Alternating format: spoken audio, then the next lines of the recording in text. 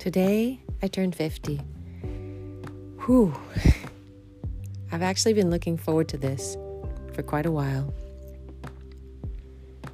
I know it sounds strange, but 50 is kind of a marker, I feel, between the first and second halves of my life. First half century and the second half century. And it's also, according to the 7-year cycles of life, there's 7 chakras in the body, 7 years per chakra. So by the time you get to 50, you've gone through all the chakras once. And you've gone through so many different experiences. And I feel like I'm finally becoming me. Just from being a playful child,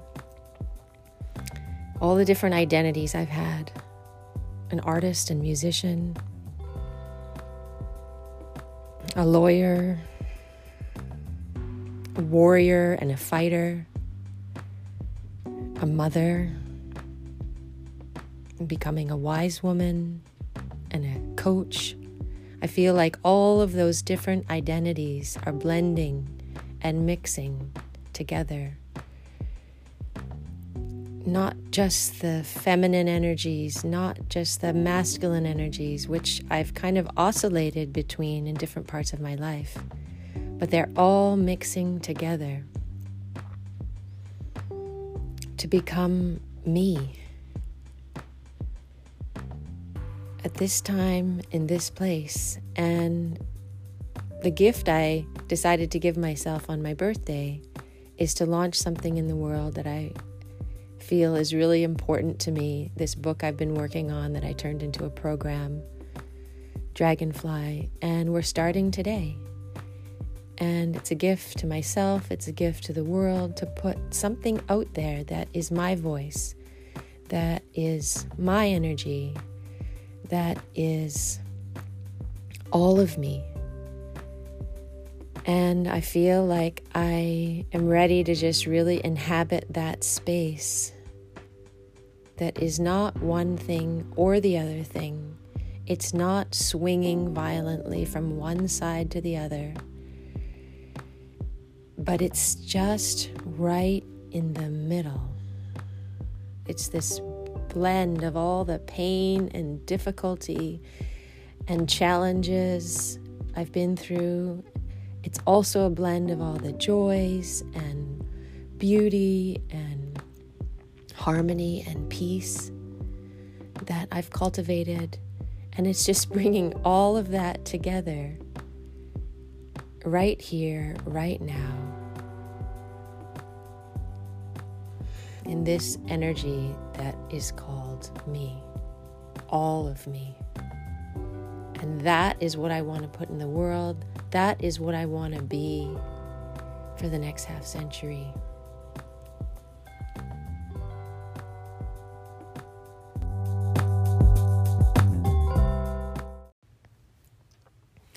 There's one more thing I want to say, which is a little story about a drawing my daughter made when she was about 5 years old. She was younger than that. She was 4. We were in Jakarta, Indonesia, and she was in pre-K. And they did these little drawings asking them, who are you, or who do you want to be when you grow up? And she drew this little stick figure on a page, and in this scrawly handwriting, she wrote, I am me. And this little stick figure was obviously her. It had little braids and there was a sun behind. And I kept that all these years. It's actually in my bedside drawer, even today. I kept that because at that time, I thought that was so beautiful and so simple. And I needed that. That was like an anchor for me because I didn't know really who I was at that time. I was in my 30s. We were traveling around the world. I was a new mom with young kids. And I thought I knew who I was. I was all these labels, but deep down inside, I was searching and I was seeking and I was still forming my identity of who I really am. And there was some lostness in there. There was some hole that I was trying to fill. And over the years, my children, obviously, they've grown up and they have pushed me to find out who I am, sometimes by pushing me to the edge and making me set boundaries and getting mad at them because they do things that are just not okay, and I have to take a stand. And that has helped me to know who I am. And at other times, by just being so loving and so gentle and reminding me of the magic in the world and the beauty and the spontaneity and the joy and the things that are really important, and opening my heart at moments when it has been closed with fear or anger, even hatred or just stress. And they come and we have a beautiful moment, cuddling at bedtime, or they come and give me a hug and ask me when they see me in pain, do you need a hug, Mom? That's another episode. There's a whole story around that as well, how we inserted that phrase into our family. And that simple question, do you need a hug, just softens you in those moments when you're like, you're ready to break something. And so my children and I, they've helped me to become who I am. And obviously my husband as well. I feel like we're 4 points of a diamond. We're all so different. And yet we've helped each other become who we are. And it started, with that simple phrase, I am me, that Machen drew. And I reminded her of that when she was about 12. And she was entering teenagehood, and she was just going through a lot of soul searching herself without even knowing it, and trying on all these different personas. Should she be like this or like that around her friends? And she started being a little bit not nice to me, and we had to have some discussions about that. And I reminded her of that, and she ended up redrawing that note. And she turned it into a play on her name. Her name is Meijin, Meijin. And so she drew M-E in big letters and then I-J-I-N in small letters. So it reads, I am me, Ijin.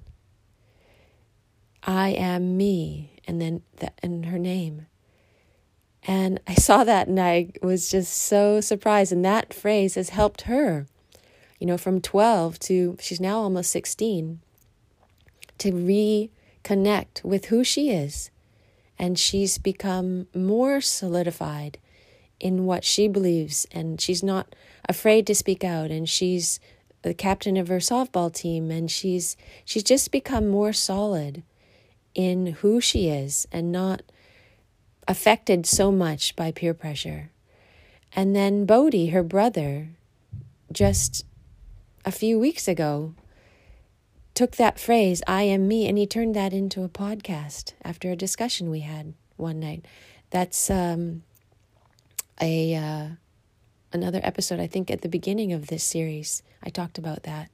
So to each of them, this phrase, I am me, has come to mean something very, very special.